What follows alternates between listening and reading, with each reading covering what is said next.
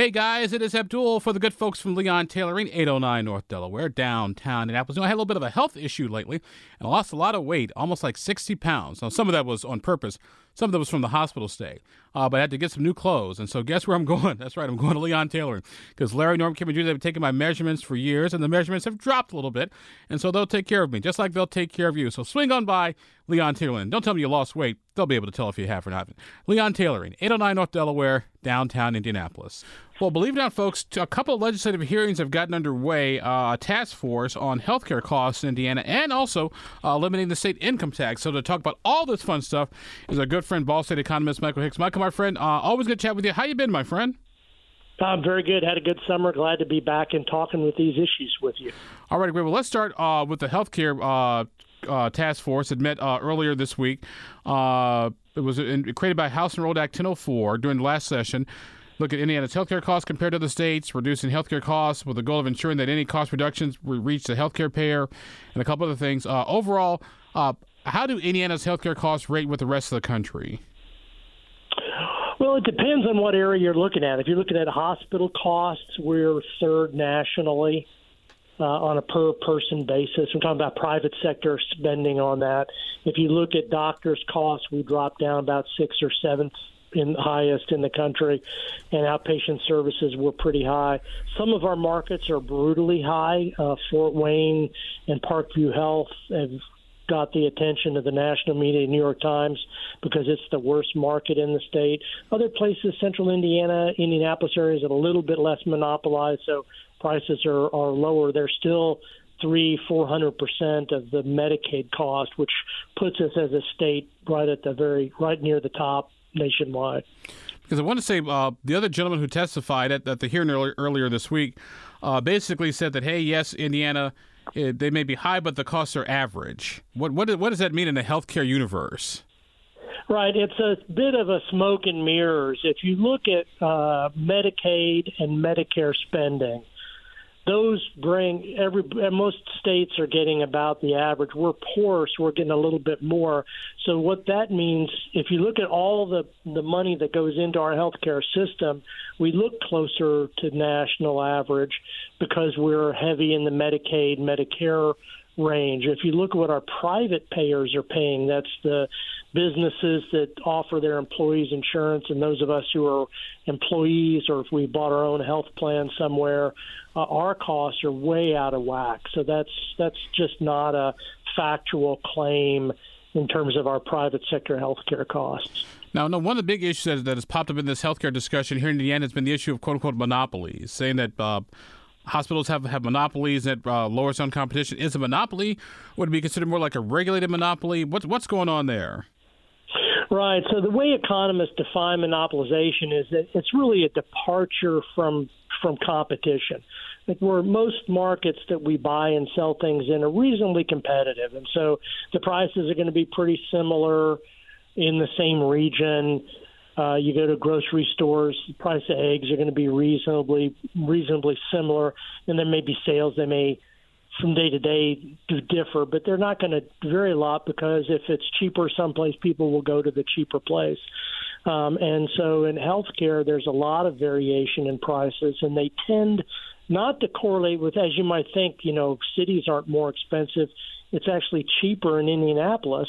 And the reason for that is competition. So if it were more expensive in Indianapolis, you could say, well, the land's more expensive and it's harder to get docs here. It's really a matter of the degree of fewness of businesses, and that's what's driving the higher prices. And in Indiana, we went through a big wave over the past 10, 12 years in hospitals, these big 5 systems buying other hospitals, so that there are monopolies all around the state where consumers have very little choice with what healthcare provider they can go to. Now, it's interesting you bring that up because I remember a while back, this was maybe like 10 years ago, I think, when my wife was in a car accident, she ended up breaking her wrist, and so we got her taken care of. But I just sort of called around just to sort of say, like, how much would it cost to fix a broken wrist? Like, here's a wrist, here's a broken wrist, and no other complications, and nobody could tell me how much anything would cost. Right. I always think it's good to make the point that one of the ways economists use to detect this behavior of monopolization is in the transparency of prices. So the more competitive a market, the more the prices are going to be obvious to you. So Netflix and the hospitals will claim that, healthcare is really complex nonsense. Compared to, for example, a Netflix account that's got satellites and telecommunications providers on the ground that are regulated by states and other authorities. There's international rules about satellites. You got language, different producers of content all over the globe. They're owned by different people. These are very complex interactions. Yet you want to know how much Netflix is a month? You just look on the internet and you find it. Compared to a knee replacement, which involves a half dozen or a dozen people, a few pieces of equipment, a little bit of medicants, and a day or two in the hospital. Netflix is infinitely more complex, and yet you know exactly what the price is. Or a car. You want to buy a car? There's 30,000 different parts in the car, have been produced in 50 countries, cross borders, some of them 3 or 4 times. All of those regulated differently with different labor rules, the whole 9 yards. And yet you want to go buy a car, you can get a pretty good price, a pretty good idea how much a Honda costs. So the complexity in pricing is mostly smoke and mirrors, and it benefits the hospitals and the healthcare providers because the less you know about it, the less likely you are to be able to take advantage of price, hunting down a cheaper price, which is the competitive effect that they don't want to happen. Our guest on the program today is our good friend Michael Hicks, Ball State economist, talking about healthcare costs and some other fiscal issues facing the state of Indiana. Mike, one of the other things that I thought was interesting in the overall presentation, and just to let folks know, there could be a couple other hearings between now and November, is healthcare costs. For example, insurance. Some folks say that it's insurance companies that are driving up healthcare costs. You don't necessarily agree with that. No, there's no evidence of that. Look, we all hate insurance companies, and the reason we hate them is because they're trying to keep healthcare costs low.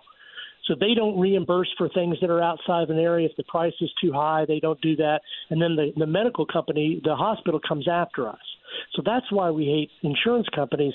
The administrative costs of managing insurance, that's going to be borne by the hospitals anyway, just collecting payments. So that's nonsense to suppose that that hospital insurance companies are particularly bad compared to hospitals in that. And the idea is really that the biggest profits for a insurance company comes in a place that has low healthcare prices, and the reason for that is they can squeeze out more profit.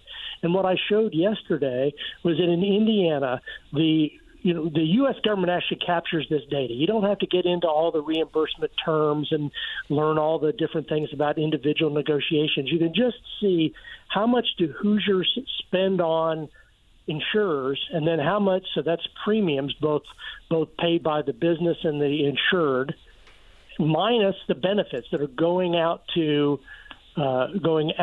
providers. And the answer is that that gap between the benefit, the premiums minus the benefits, is about 40% of the national average. So the average Hoosier is paying less than half of what the average American is for using that insurance company. And so that's not driving the higher prices. What's driving the higher prices is the lack of competitive capacity in hospitals. They are monopolized. And one of the points I tried to make in my talk yesterday is it's getting worse because hospitals are super monopolized, and you can see how much more I gave graphics, how much more the cost was for individual Hoosiers. In markets that are not monopolized, like in dental care, we pay the national average. On ambulance services, we're under the national average. On nursing home services, we're a little bit above the national average because we're a little bit older population, but those prices have been dropping in the last 10 years. And the most damning element of this is that hospitals are now reaching out and buying physicians' practices. That's called vertical foreclosure. And 10 years ago, we were right at the national average with how much we were spending for doctors. 20 years ago, we were below the national average. We're now much above the national average. Same thing's now beginning to happen in outpatient services, and that's because these hospital systems are buying up clinics, they're buying up physicians because that keeps out any competition that might lessen or weaken their ability to keep prices high. That's the painful thing that faces us, is this is getting worse, not better. Our guest on the program today is our good friend, Mike Hicks of Ball State University Economist, talking about some of the big fiscal issues facing the state of Indiana. Mike, another task force here they had this past week was on getting rid of the state income tax. Is that something workable? Is that something that's feasible? Yeah, it's always feasible to cut a tax, but there's always a price to be paid to do so. So, yeah, and a dubious benefit, frankly. So we could eliminate the income tax. That's perfectly feasible. If it's revenue neutral and we don't change anything about the sales tax, then we're talking about a 13 or 14 cents on sales tax, up from 7 cents. It could be a little bit higher, and the reason is that as taxes go up, people start diverting. They start shopping online or shopping in other towns or cities.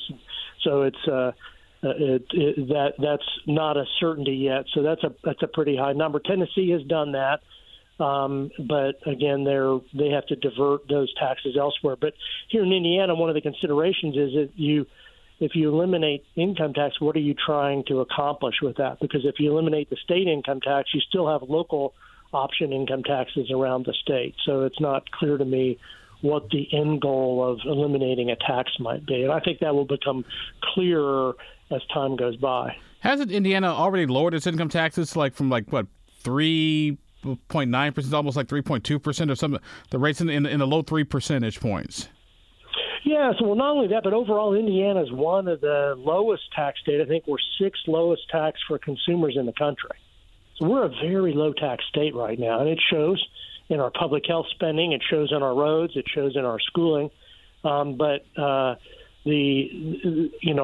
don't dismiss the desire to eliminate a particular tax. There's reasons it would reduce the compliance costs for businesses. It potentially could reduce the administrative costs for government for maintaining an income tax. The challenge is that you're going to have to raise taxes in somewhere else to get anywhere near neutral, revenue neutral.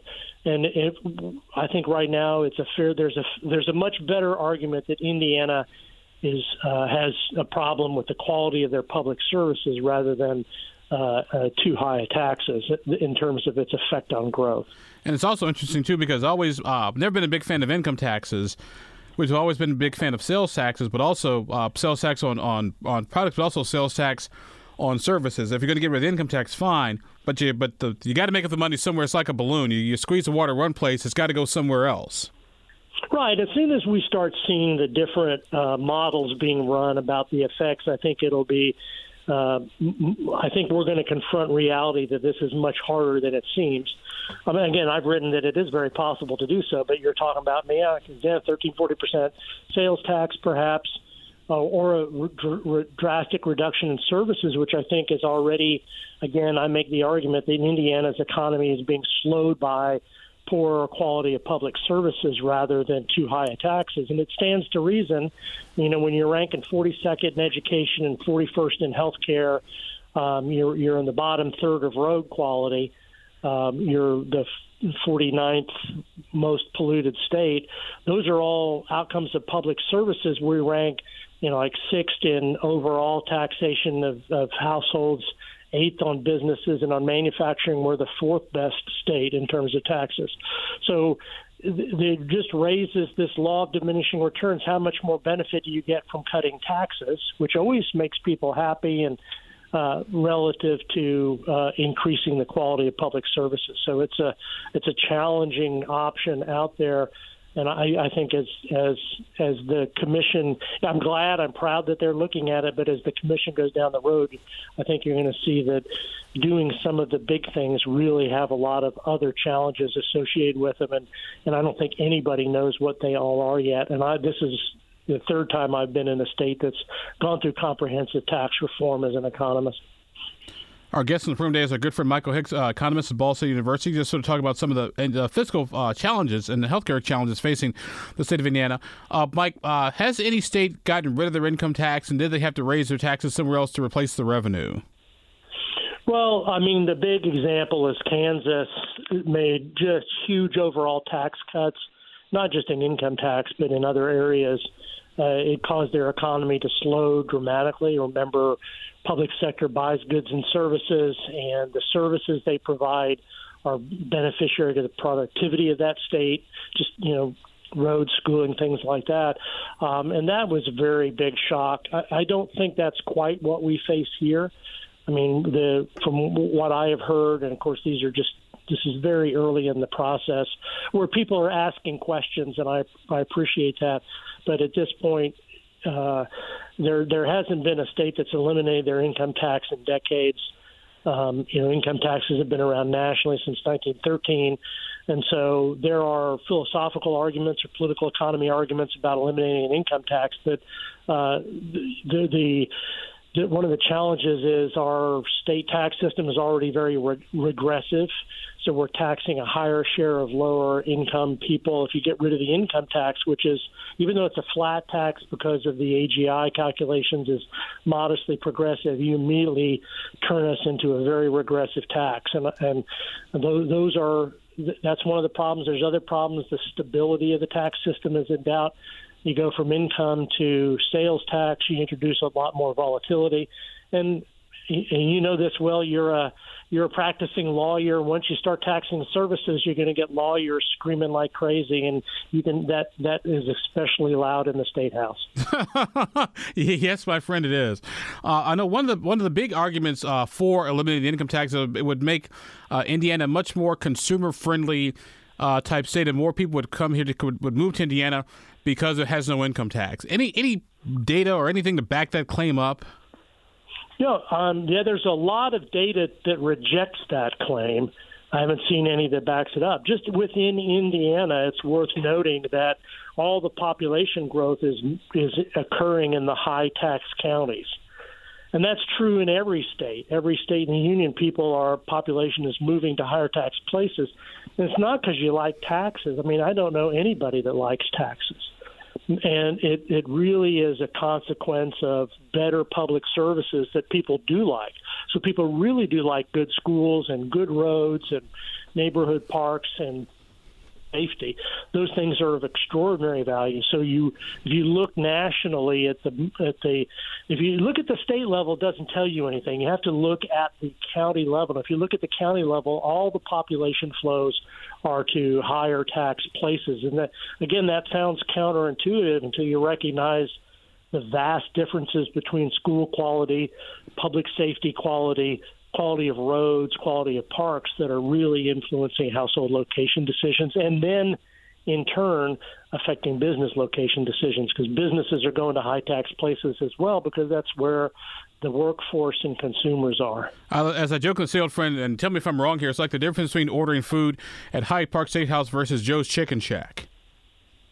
Right. I mean, to some degree, the tax-only argument strikes me as extraordinarily naive and treating businesses and households as village idiots. I mean, the idea that most of our location decisions, either as a business or a household, are amongst the biggest investment decisions of our lives.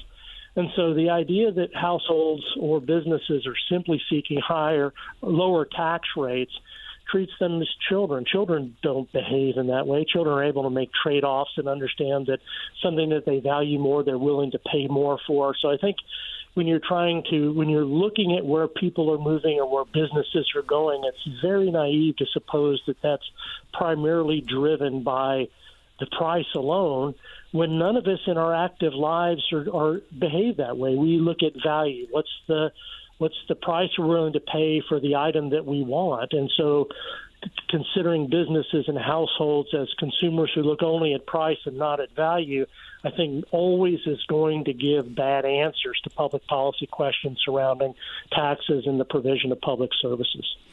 All right, well, let's say we covered a lot of ground on healthcare policy and tax policy. Our guest on the program today has been our good friend Michael Hicks, Ball State University economist. Michael, my friend, always good to chat with you, sir. Thanks for taking the time. Have a good week. This podcast was produced and edited by Chris Spangle and Leaders and Legends, LLC. If you're interested in starting a podcast or taking yours to the next level, please contact us at leadersandlegends.net.